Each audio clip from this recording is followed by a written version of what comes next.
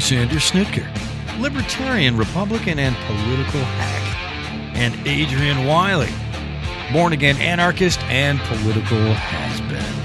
Banter, blather, and joke about current events while attempting to figure out whether to keep trying to salvage our constitutional republic or just stock up on marshmallows to roast on the smoldering embers of society. It's time for Unattended Baggage. Why, thank you, Ledge. Hello, everyone in Podcastville or Internet Land or wherever you may reside. This is Alex, co-host, Unattended Baggage. Along with me is my radio life mate, the man, the myth, the legend, Mr. Adrian, chairman of the Building Materials Projectile Staging and Logistics Committee of the Western Florida Guild of Professional Anarchists, Local Chapter 151. Wiley, how are you, sir? I'm doing well. But let me ask you this. Do I sound drunk? No, you don't, actually. Really? I'm not slurring or anything like that? No, have you been drinking? Are you got something going on in that coffee right there? Heavily. Yeah. Little Irish? Yeah. Little Irish coffee? No, I got my new teeth. Oh, I got you. On the bottom, at least. And it's, let me see. Oh, okay, cool. Yeah. It's a very strange sensation. Oh, I'll bet it is, man. Let me just say that. And I don't know where to put my tongue. Well, I know where to put my tongue, but, you know.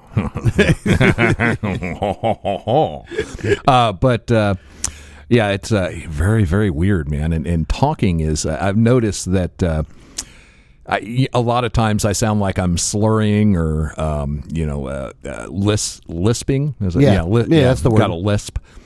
Like right there, you know. So anyway, if I sound weird, that's why I'm learning to talk function again with my new these teeth. Yeah, at least part of them. Now, do they stay in permanent, or can you pull them out? No, he pops in and out. Yeah, pop them out. No, never. No, that's not something you want to see. Trust me. Oh, okay. It's not a pleasant sight. That's funny. But anyway, that's what I got going on. How you doing? I've had better days. Yeah. Well, we won't get into all that, but no, we won't get into all that. I will say this though. I was thinking this week a little bit of, considering everything's going on over in Israel and like around the world. Right. I miss Ledge on weeks like this. Yeah. For his perspective on it. Yeah, that's true. And for those of you who don't know, we're talking about Scott Ledger. The guy that does the intro for the show. Who's passed away. A former radio legend in the Tampa Bay area. So, and good friend of ours. Just all around great guy. And miss Ledge. Yeah. True indeed. But what do you think his take would be on this? I want to say it'd probably be similar to mine, but you never know. Because he could always throw you a curveball, man. Yeah, I don't really know. Yeah. I don't know exactly what his take would be. It would definitely be. It would definitely not be on the pro-Israel side, though. That's for sure. Yeah, but I don't think he would look at a lot of the issues that they've had and over the years and stuff like that. And I think the term blowback would come to mind. And I don't. I think he would. I think he would understand the plight of the Palestinians more than a lot of other people would. Yeah. Well, It is really strange right now how, again, it's all the pick a side. You got to be on one side or another, 100% all in. And, so few people can really appreciate all the nuance of the situation. Well, yeah. Because Israel isn't blameless. That doesn't necessarily mean that, they deserve to have civilians slaughtered by a terrorist organization. But, it's not, to step back and say it's not surprising that this is all going on. Again, it's look, you have to understand that pretty much every war that's ever happened is just a violent real estate transaction.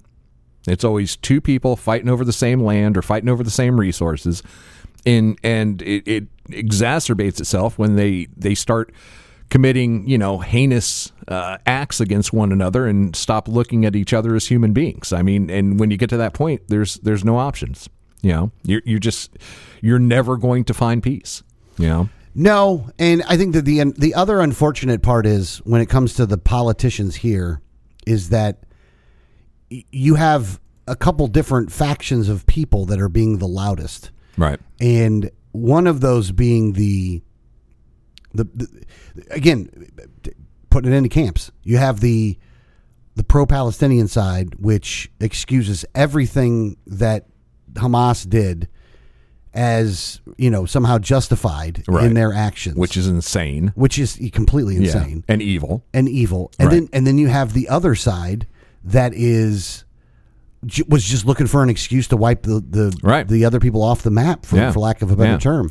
Again, with Nikki Haley saying we need the Department of Offense, not the Department of Defense, like you really have no understanding as to what our military is actually supposed to be about. What a great president she would make, huh? Oh God, no. The thing about it is like a lot of these people will kind of put themselves out there in like they'll put themselves, like they'll reveal themselves. Right.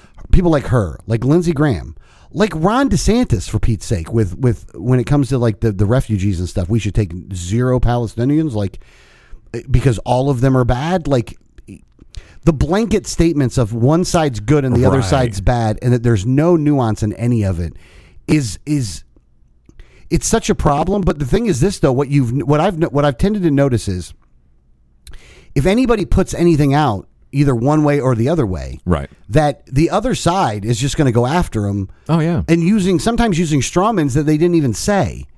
You know what I mean? But at the same time, like if you don't acknowledge like the bad things that both sides have done, right, and again, I think a lot of that has to be like you got to put it in it's got to be put in a matter of perspective as well, though, right? Again, like.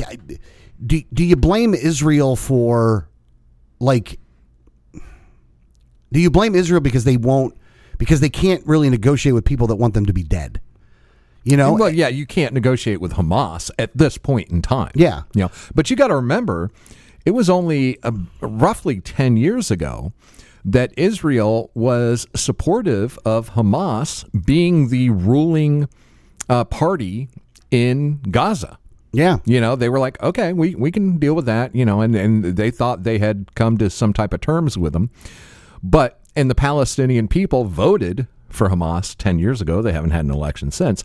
But then Hamas, of course, had a different agenda. And now and their agenda was the elimination of Israel and the reclamation of the entire Palestinian state. Yeah, and what they're willing to do in order to accomplish that goal. Yeah. And which is get their own women and children killed. And essentially now Israel has taken that same position. So there's no room for compromise between either of them. Yeah. No, and again, it's just one of those situations where no matter we don't have a whole ton of people listen to the show, but I would like to feel got a lot more than you think. You keep saying that. Yeah, I know. But we got a few thousand. I will say this too, though, when it comes to this issue is, again, I don't even know how you solve the problem that there is right now, but I will say that you can't wipe either side off the map. I think both of them have a right to exist, and I think that the involvement from the outside world into what's going on over there is not helping.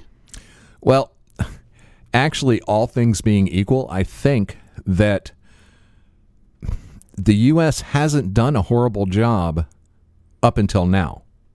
You know what I'm saying? And I think that Biden's speech the other night was actually a pretty smart move diplomatically.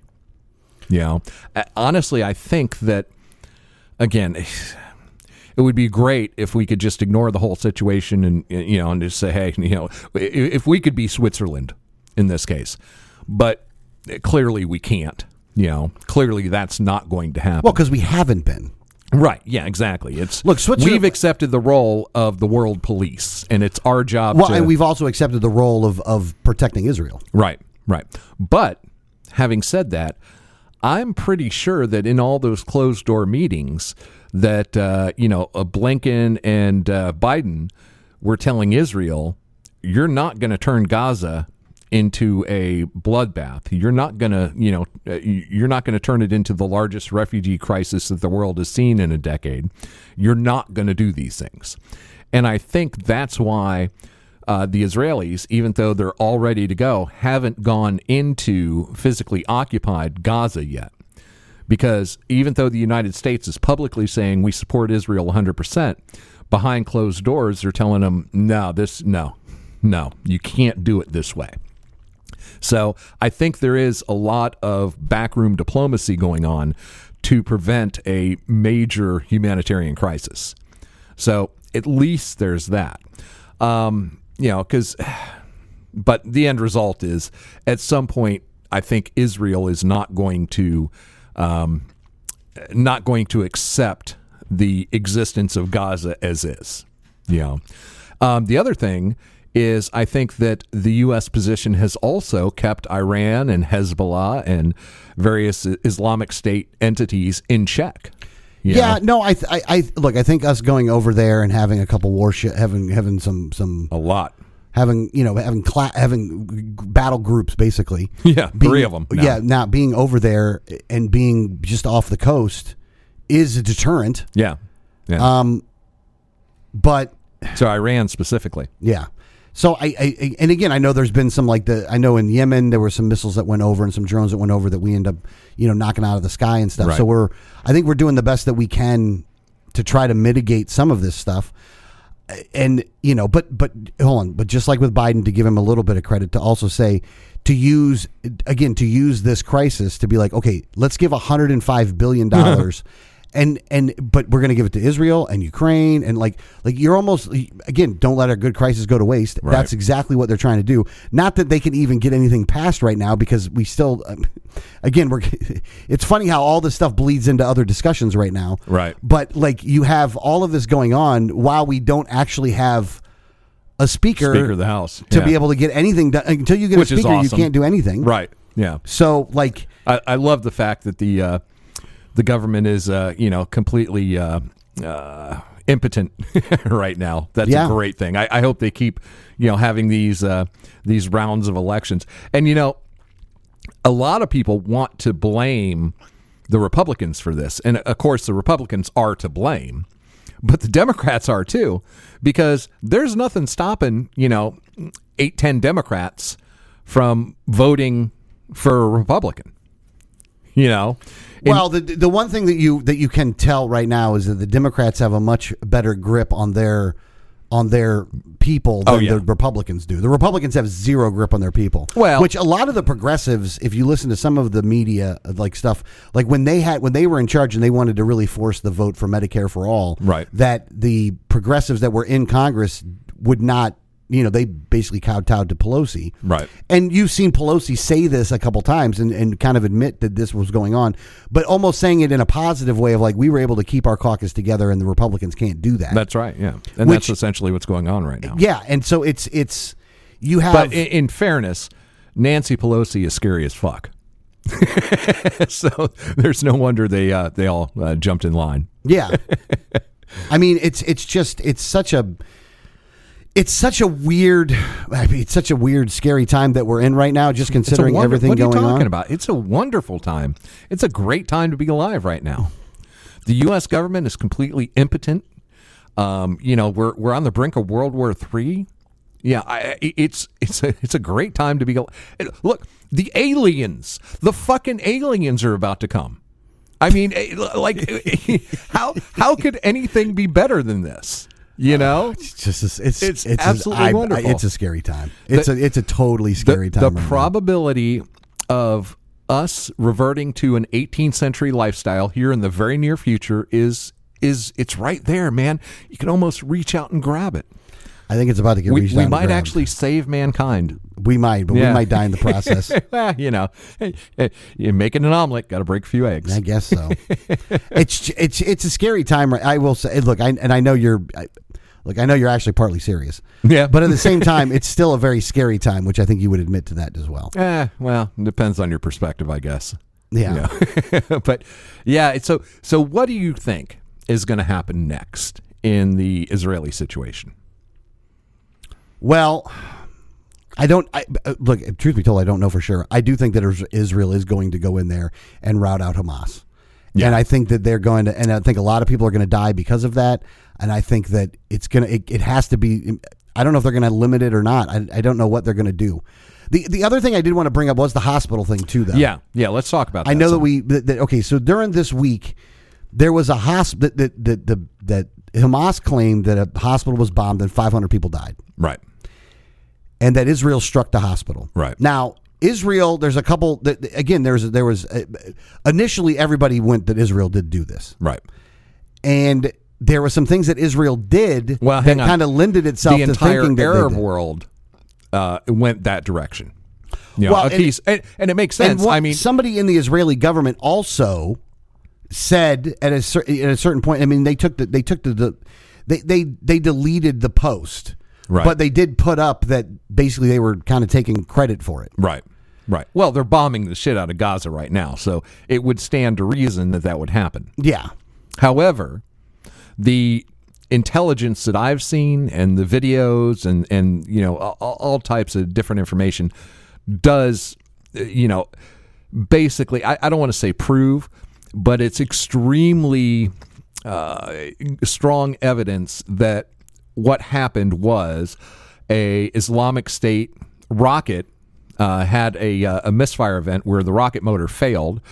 And the rocket came down, you know, in the parking lot of the hospital. Right. Like that's the other thing is so there's a bunch of lies being told at the same time here though. Right. One of them is that the rocket was from Israel when all the video evidence and audio and like there's a lot of evidence that points that it was actually the Islamic. If that it wasn't even Hamas, it was another terrorist group in Gaza. Right, yeah, because you have that, and again, that intercepted phone call, quote unquote, between the two Hamas members that were saying, "Where'd that come from? What happened?" And they said, "Oh, it looked like it was shot behind us, and it was the Islamic State guys that did it."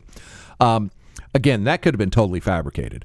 But what's exceptionally difficult to fabricate is the ordnance, the satellite evidence and the video evidence on Al Jazeera. Yeah. So like, there's a lot of evidence that points that it was actually them that did it. And look, and in the heat of war, a lot of these things can happen. Yeah. But if Israel had done it, that hospital would not be standing.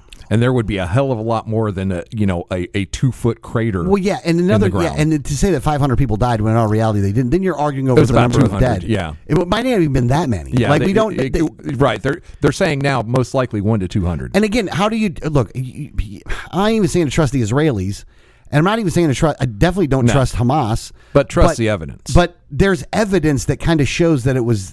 And again, this is one of those things in the heat of war that happens. But the evidence doesn't matter to... that doesn't matter to anybody. Yeah, it doesn't matter to people who already have an agenda and are going to use it for it. That's right. You know?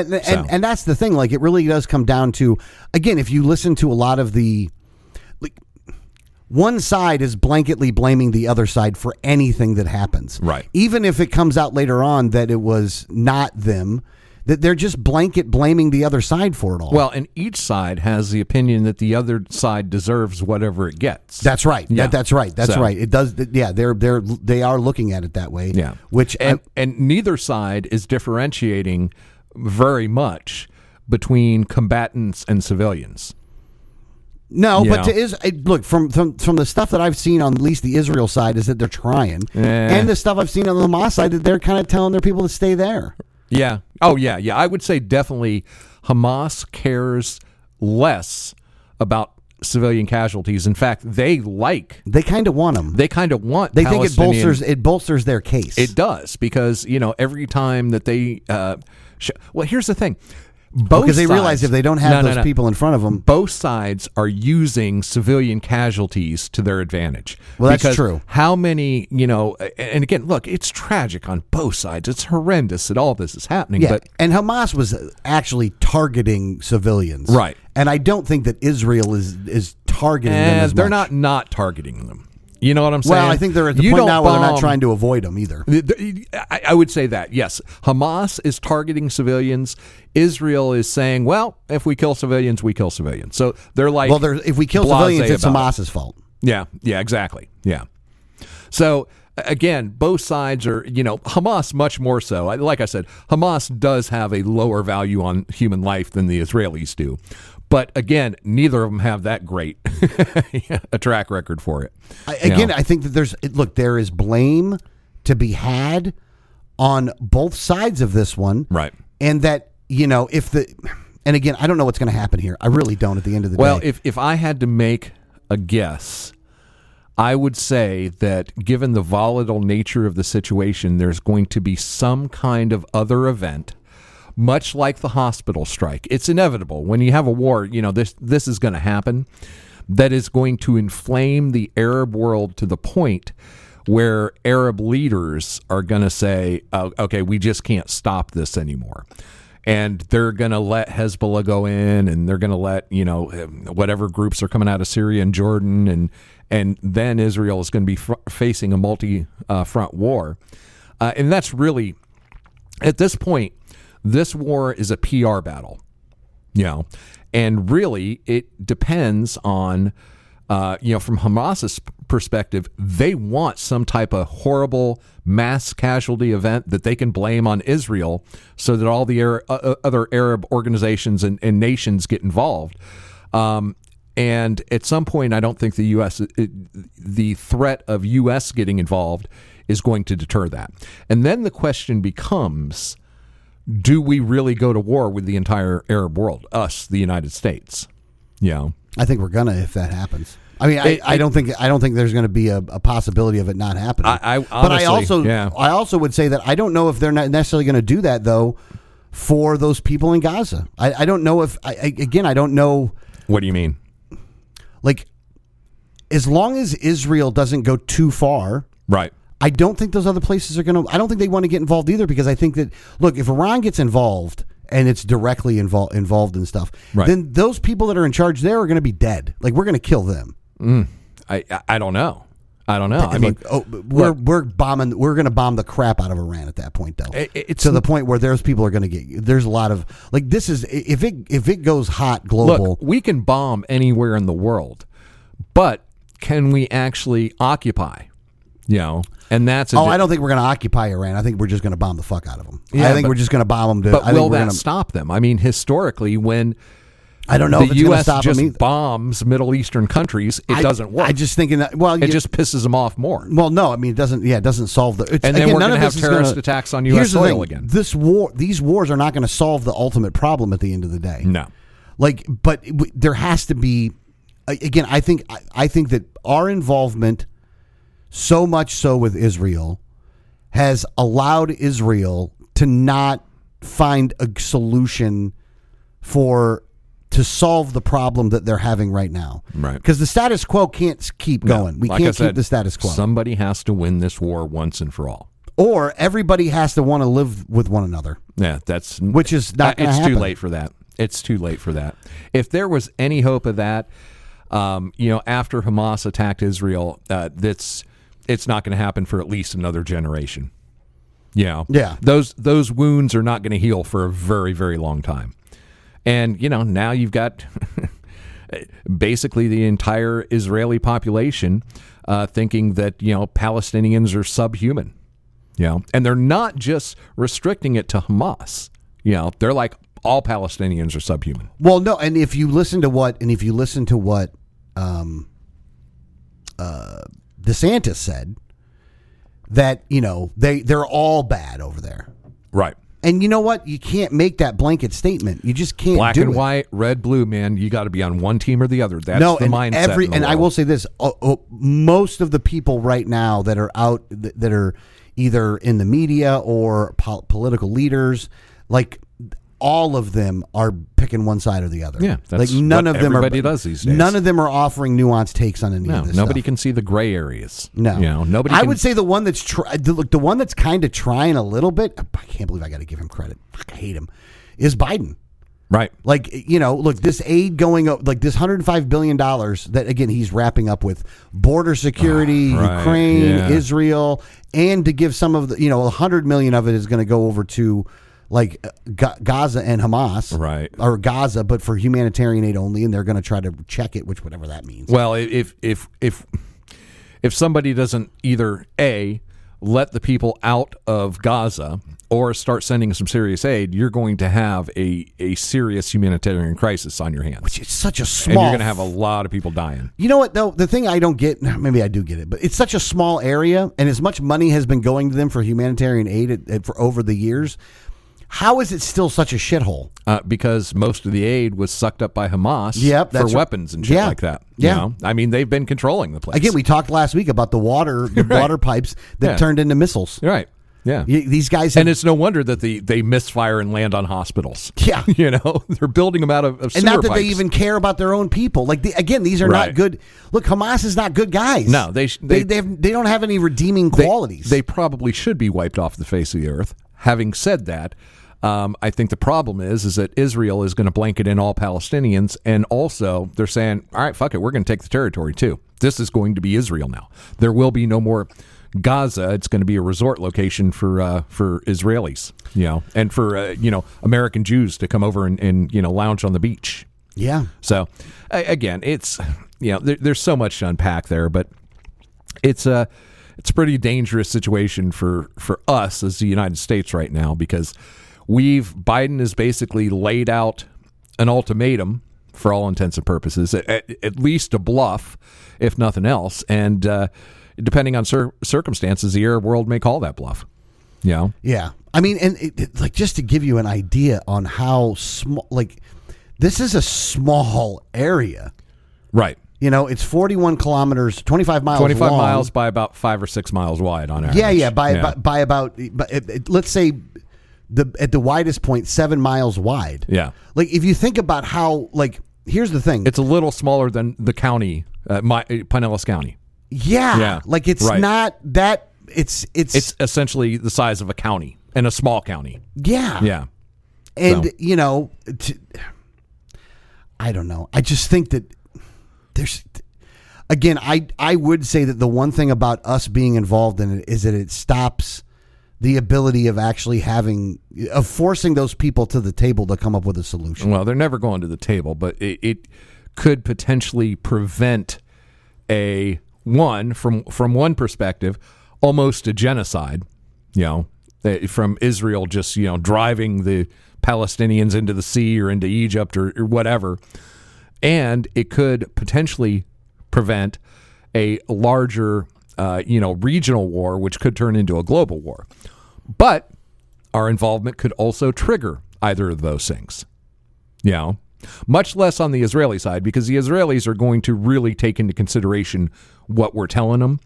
But our involvement could actually trigger a much broader war, with the entire Arab world.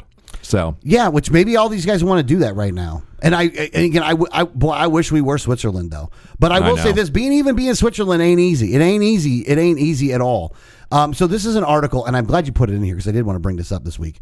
Was Switzerland? Let me read from the article. Switzerland's biggest political party wants to double down on neutrality, just as conflicts in Ukraine and the Middle East make a non-aligned stance more difficult to sustain.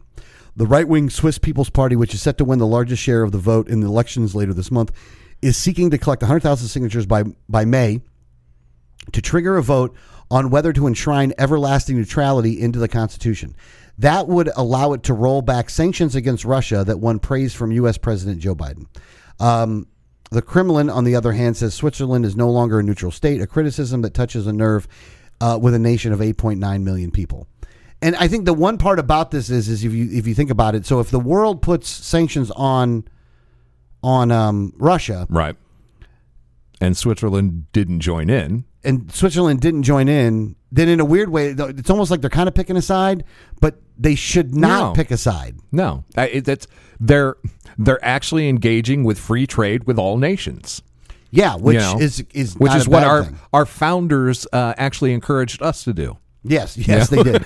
Let me read this also. More than 90% of the population still supports neutrality.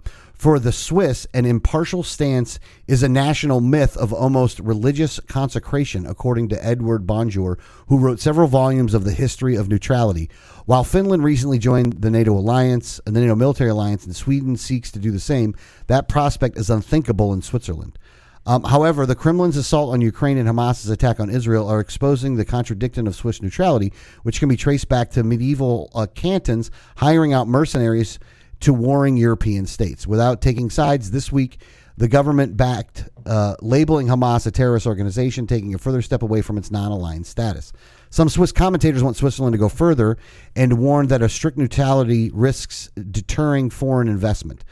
Neutrality only made sense when our neighbors in Europe were constantly at war, and it's not really in the best interest of Switzerland anymore, said Thomas Bohr, a former Swiss diplomat who in the late 1990s led the government task force examining Swiss banking role during the Nazi era. If we'd not supported sanctions, then we would really have lost business. Again, you know what? Hang on a second. I would say the greater argument for Swiss neutrality is the fact that they haven't been invaded in 200 years. And the same can't be said for any other country in Europe. Yeah, that's true. That's a good point. I want to say about 200 years. Let's see. It might even be more than that. When was the last time Switzerland was invaded? Let's see. 1798. So, yeah. Napoleon was the last one to invade Switzerland. So neutrality, considering that there's been, 2 world wars that raged through Europe, and a lot of regional conflicts as well, which have basically just gone right around Switzerland. So neutrality has served them quite well, and I think they ought to stick with it. No, I do think they ought to stick with it as well. I do think that they definitely should be sticking with it. Right. And it's hard because there's evil in the world. Hamas, evil. Putin's Russia, evil. Yeah. But by the same token, it's a smart move to remain neutral. It's in your own best interest to do so. So. Yeah, I mean, it's again. I know it's. Here's it's the hard thing. to do.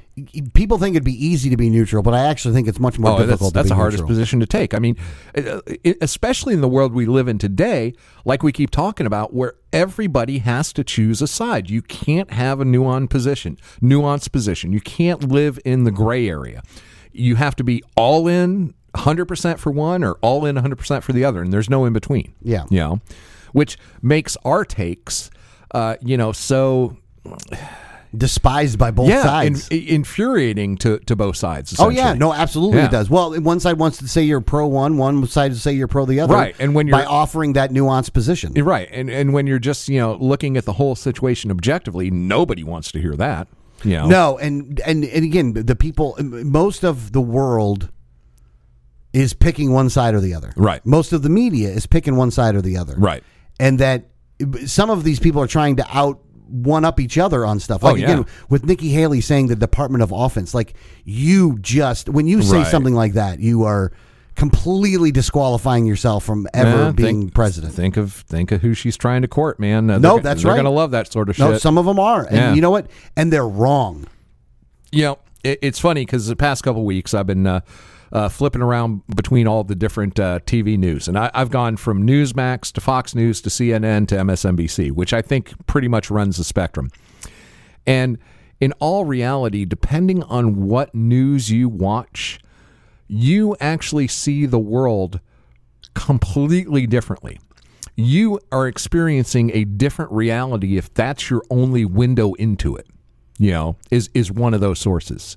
And it's astounding to me that there's, I know people, for example, who only watch Newsmax. I know people who only watch MSNBC. Yeah.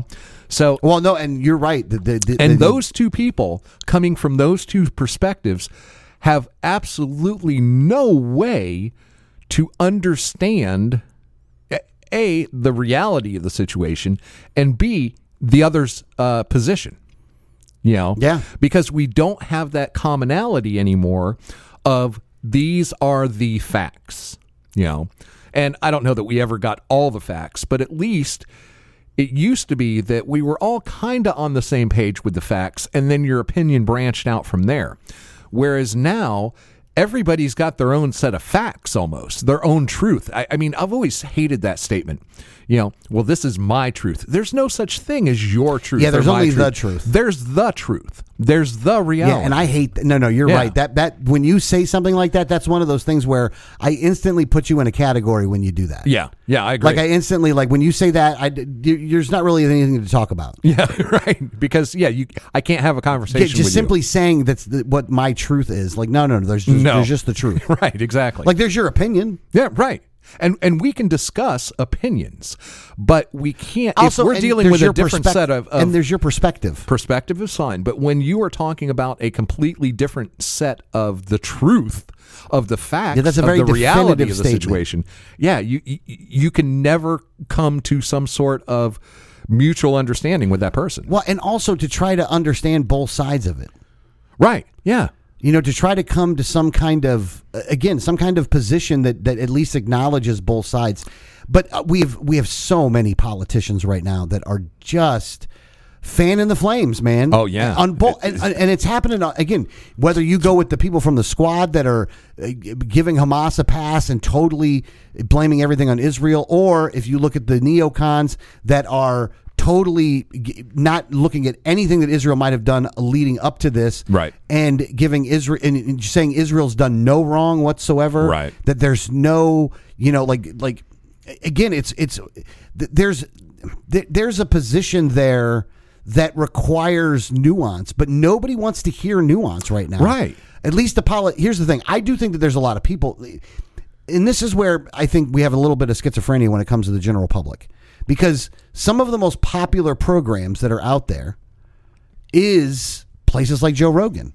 Right. And if you want to talk about putting a nuanced perspective on it, if you listen to any of his stuff about it, that there's definitely a nuanced perspective. He brings other people on and engages in good conversation on a lot of this stuff. Right. So like, I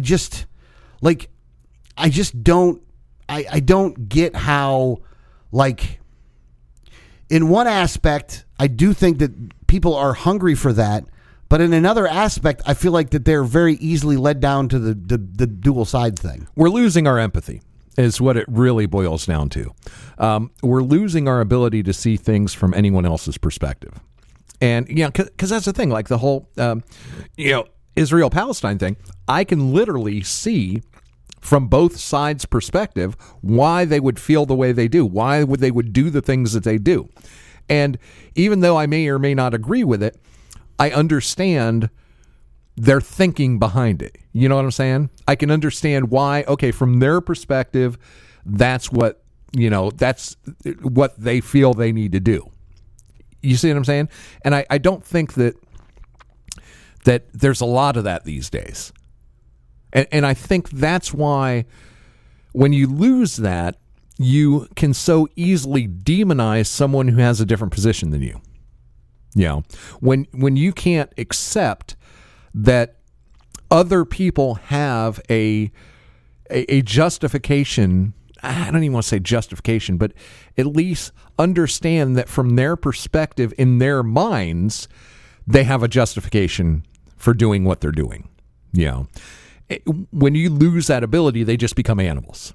So the other side is just a bunch of animals, and it's easy to slaughter animals, Well, it's easy to dehumanize. Right. And right now there's a lot of that going on. And look, and it's been going on for a long time on both, and especially in the Israel-Palestine thing. It's been going on for a long time. Yeah. It has been going on for a long time where the dehumanizing aspect has been going on. Right. And I don't even know how you fix that. Again, there's no fix to some of this stuff. Right. And that's why I think also, again, to go back to this, I do think that our involvement in it is not helping. Right. Here's the funny thing. It's not forcing them to come to some kind of an agreement. Right now, I think our involvement in it is probably saving some lives. However, it runs the risk of creating a much broader conflict. So that's the danger of it. But I do think that our involvement so far has prevented Israel from doing what they initially did when they were just enraged, like we were post 9/11, turn it into a parking lot. And that was their mentality. And they didn't care if they killed all the Palestinians. If you asked, like on October 8th, the day after the attack, if you asked the average Israeli on the street, they would probably say, I don't care if we kill every single Palestinian. And I think the entire country was in that mindset.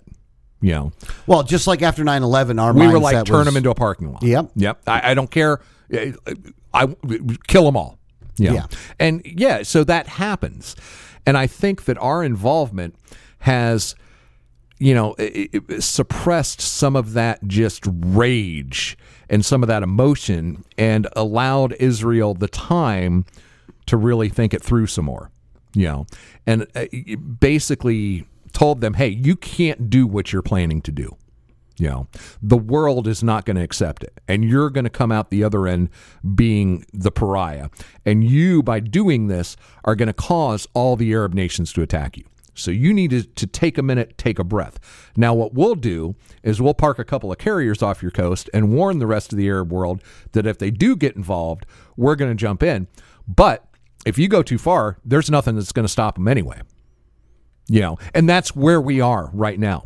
So really, I think that the future depends on A, Israel's actions, okay, and B, if Israel actually shows a good amount of restraint that the rest of the Arab world doesn't get totally outraged about, that Hamas doesn't create some incident like the hospital, okay, where to the rest of the Arab world, the facts won't matter. The fact that it happened was enough for them, and they'll just go off the rails. But I think with the rest of the Arab world right now, or the Muslim world, I don't think that the facts even matter now at this point. I don't think that they do. There's some of that. I just think some of it is like, again, even when it comes out that there's still people claiming that Israel did it. Yeah, there are some, but the riots in the streets have died down quite a bit. You see what I'm saying? Yeah, but I think that some cooler heads are starting to prevail on both sides. But God, it would be nice if they were. I don't think it's going to last. There's going to be some other flashpoint that's going to, topple it over, and it's just inevitable, especially as soon as Israel goes into Gaza, which I'm pretty sure they're going to do any day now. I mean, it could start happening today, tomorrow, the next day. But I guarantee you that the U.S. is telling them, no, don't do it yet. Hang on. Let's take a breath, take a pause, Yeah. So. All right. So the other thing that we brought up, and we've already talked a little bit about it, but the speaker, the speaker thing. Yeah. And this is again, you want to talk about the dysfunction going on right now.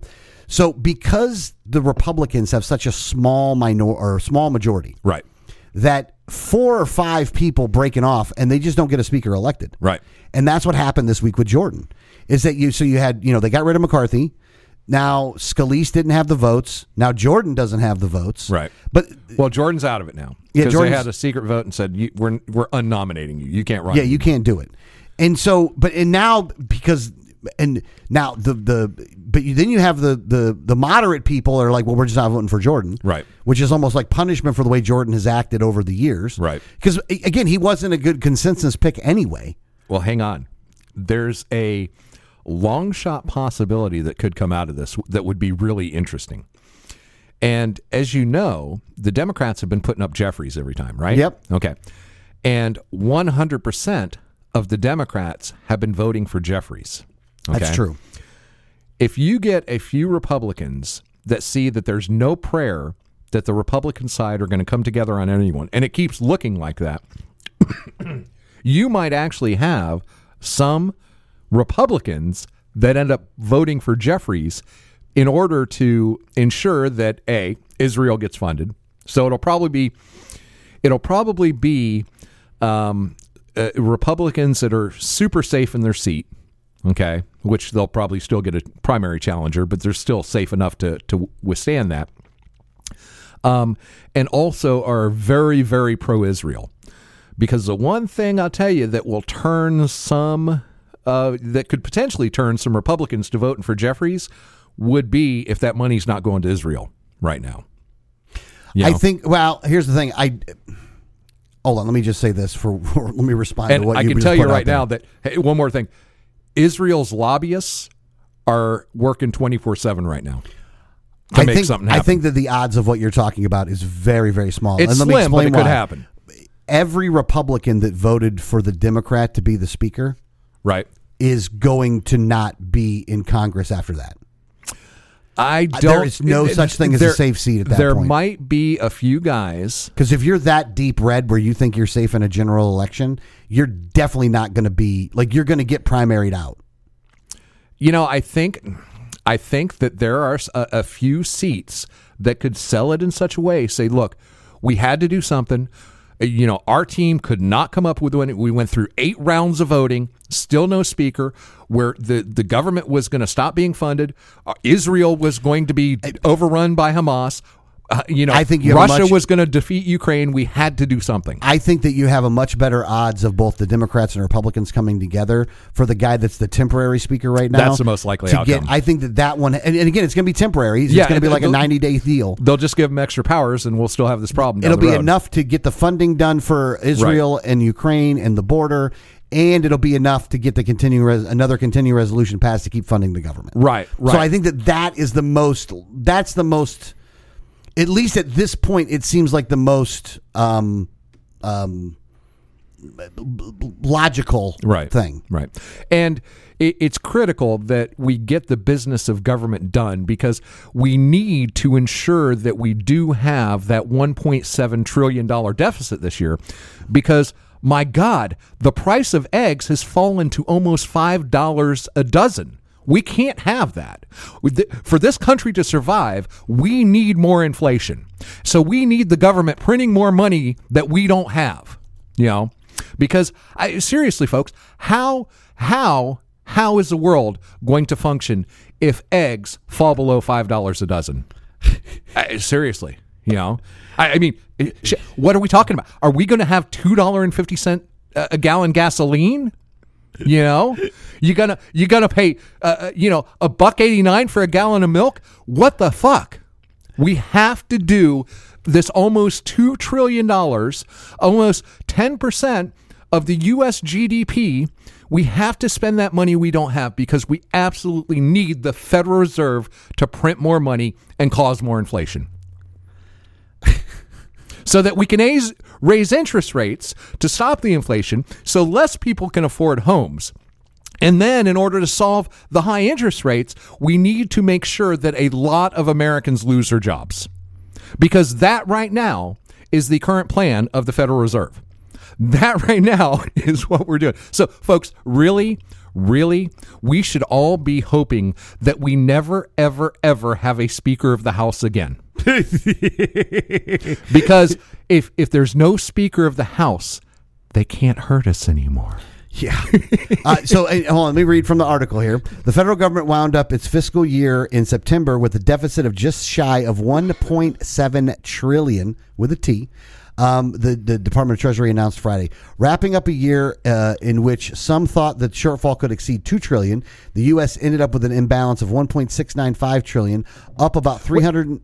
So wait a second. So that was that's fantastic. They saved $300 billion for the American people. God bless them. The huge deficit came as revenues fell $457 billion from a year ago, and expenses decreased by $137 billion. Outlays for the year totaled $6.134 trillion. The budget shortfall adds to the staggering U.S. debt total, which stood at $33.6 trillion earlier this week. The deficit level was erased somewhat when the Supreme Court voided President Joe Biden's effort to erase billions in student loan debt. That number has swelled to more than $10 trillion since the first quarter of 2020, when the COVID-19 pandemic hit and pushed the government into a spending spree aimed at making up for the damage done to the economy. What the government caused damage the government done to the economy. Yeah.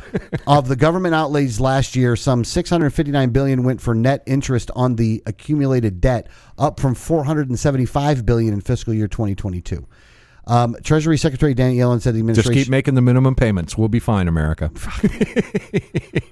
Like, that's the other thing. We just don't have the money to do all this stuff. Right. And they don't care, man. They just are going to keep spending the money and keep spending the money, man. Right. Yeah. They're just going to keep spending it, man. It's just, it sucks, man. But I mean, again, well, hey, it's okay. It's okay because Trump's going to save us. Oh, God.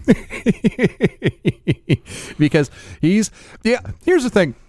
I wonder, all the people that are saying that Trump is going to save us, do they forget that he had 4 years to do it and did nothing? You know what I'm saying? I mean, how do you forget that part? How do you if Trump was going to save us, shouldn't we be saved by now? But having said that, this is some stuff happened this week that's looking very good for Trump not being the nominee. Okay. Yeah, this helps out your bet. It does. I mean, Pence's campaign doesn't help out your bet because your bet isn't that Trump isn't going to do it. You picked the person. No, but Nikki Haley is helping out my bet. A little bit, yeah. Department of Offense. I don't know. That might actually that could be good for her. That could help in the Republican primary. But yeah, so this week a lot going on in the Georgia case, which is the one where he tried to essentially conspire to overthrow the Georgia election results. Yeah. And Sidney Powell just pleaded guilty. Yeah, and agreed to testify. And agreed to testify, which that's a big one considering her involvement in it. Oh, yeah. Like, depending on what she has. Well, she was in one-on-one, face-to-face discussions in the planning on how they were going to handle this sort of thing. So she probably knows where the bodies are buried. And weren't there two others this week that also pleaded guilty or pled guilty and pleaded, I think? Kenneth Chattenborough. Yeah, and I thought there was a third one as well. But anyway, basically they're all dropping dime on Trump.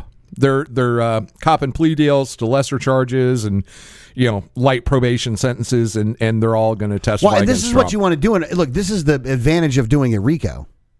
Right, exactly. You know, because they don't care about the Kraken lady. They don't care about Sidney Powell. No. They don't care about Cheeserbro. They only care about Trump. They want Trump. Yeah. And so they are doing everything that they can in order to get Trump, Right.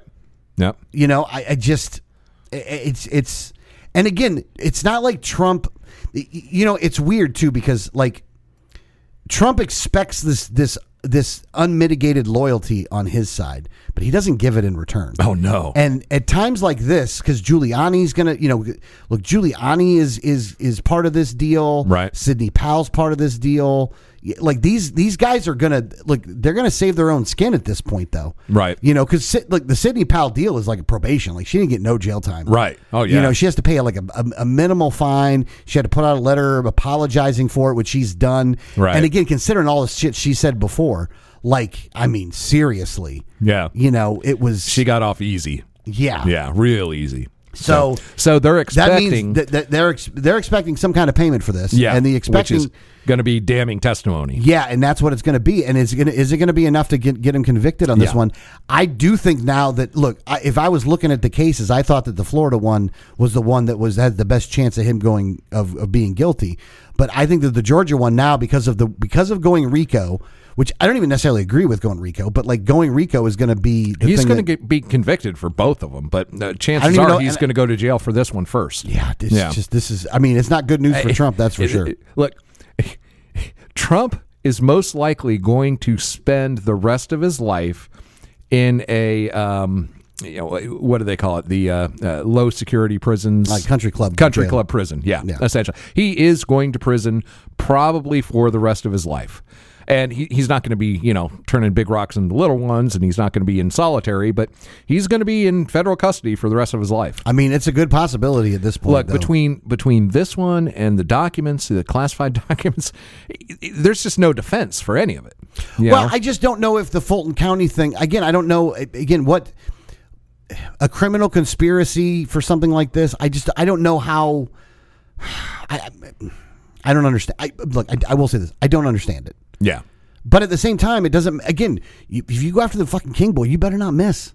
I ain't the king no more. Well, no, exactly. But I'm saying if you're going to go after him, I'm not saying go after Trump. I'm saying if you're going to go after and try to overturn an election, boy, you better not miss. Oh, right. Yeah. Because that's the thing. I don't think at the time they thought they would ever be held accountable for any of this, because they were still in power at the time. So from their perspective, it felt like, now who's going to challenge us? Yeah. But once they're out of power, it's like, everybody's going to challenge you. Yeah. So that's going to be interesting. It boils down to how fast each of these cases move. But I've been saying it for 2 years now. I'll continue to say it. Trump will not be the nominee because he is not going to be eligible. Or if by some crazy means, after being convicted for multiple felonies, he is still able to be on the ballot, I don't think there's any way in hell he wins. I think depending on the timing of if there was a change that would happen on the Republican nominee side, where if there's enough time for that to be like laid out, where if Trump, you know what? I don't think there's a scenario right now in which the Republicans actually win the next election. No, I don't think so either. Not, Yeah. and here's the thing though, Nobody's going to beat Michelle Obama. But not even that the Democrats deserve to win. Right. It's that Oh, God, no. they've screwed, the Republicans have screwed it up so badly. Oh, yeah. That that the American public isn't going to trust them in enough places. Look, there's certain states that are just going to go red, just the way it is. Yeah. And there's certain states that are just going to go blue. But I think the toss-ups is where I think that you're just like what you saw with the elections last year in 2022, that the Republicans severely underperformed. Right. Severely underperformed. And it's going to be worse this time because they keep fucking up worse. Yeah, You know? I mean, it just, again, don't get me wrong. I think you do have to look at a lot of the individual races when it comes to like Congress. That's a kind of a different deal than just everything else. But I think that and again, it's not even that the Democrats deserve to win, and they Nobody suck does. too. But Right. but you're right. Nobody deserves to win at this point because none of them actually want to do anything good. Right. Like they both suck, and they both, Yeah. which it should lend itself that independent and third party candidates fuck that should do so well, bullshit. but they're No. not gonna. Look, you get. Hold on, you let me finish. I said they're not gonna. I'm not even saying that. I'm saying even if third party and independent candidates won, 5 years from now, they're going to be just as fucking corrupt and useless and evil as everybody else up there. But it's not the people. It's the power. not the concept of, well, we just got to get the right people there. No, it's this structure we have will guarantee that 80% of the people who end up in this structure are going to be corrupted to some degree or another. And I would say probably 50% of them become completely and irrevocably corrupt to the point where they are just horrible human beings. Okay. And even the ones that aren't so bad are pretty corrupt. And then there's maybe that 10 or 20% that are still decent human beings, but they usually don't last long. They make it a couple of terms and then it's like, I can't take this shit anymore. Yeah, You like know? a mosh. Right. Yeah. So, and that's what happens. So people need to get out of the mindset of, oh, if we only got that person in there, or we only got that person in there, or if only this party could do better. No, it doesn't matter. And let's say we elect, majority libertarians in the next election. Okay. It would be great for a little while, but a couple election cycles down the road, it would be the exact same thing that we are seeing today, because this type of power over other individuals, this type of being... Nobody can handle the ring. Yeah, exactly. Yes, Tolkien was fucking right. Nobody man. can handle the ring. Yeah, man. Nobody can handle the ring. Unless we start electing all hobbits, we're screwed, essentially. Well, so are we going to form the Hobbit Party then? Is that what it is? Maybe. Yeah. Can we find some hobbits? Well, actually, they have found a bunch of hobbits down in Peru. And I'm going to segue real quick to this. We're going to talk about this more in the second hour. Well, yeah, don't give it up now. We don't have enough time to give it up now. Well, I got a couple minutes. I'm just going to touch on this. Actually, now, it turns out there's a shit ton of these Mexican aliens down in Peru.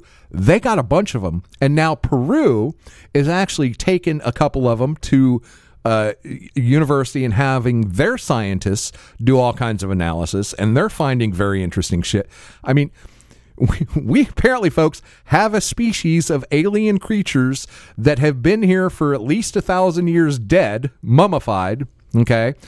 And it's a real interesting scenario. So that's one of the things we're going to talk about in the second hour. Also, we're going to talk about science is very close to proving the existence of God without even realizing it, and also proving that God is a gamer. Which is going to be really interesting. Yeah, that's going to be kind of funny. Yeah, we've got a Vegas cop going full on Ocean's 11. This is a really interesting story. So we got a real lot of interesting stuff in the second hour for you. But in order to join us in the second hour, you have to be a subscriber. So if you want to hear that content and get a whole bunch of swag, I need you to go to patreon.com/unattended baggage. Sign up, become a subscriber. You get all the swag. You get an autographed copy of my book, The Cassandra Trigger. You get a Anarchist Guild Challenge coin if you're a high-level subscriber. And you get another hour of content. So patreon.com/unattended baggage. We'll see you in hour number 2.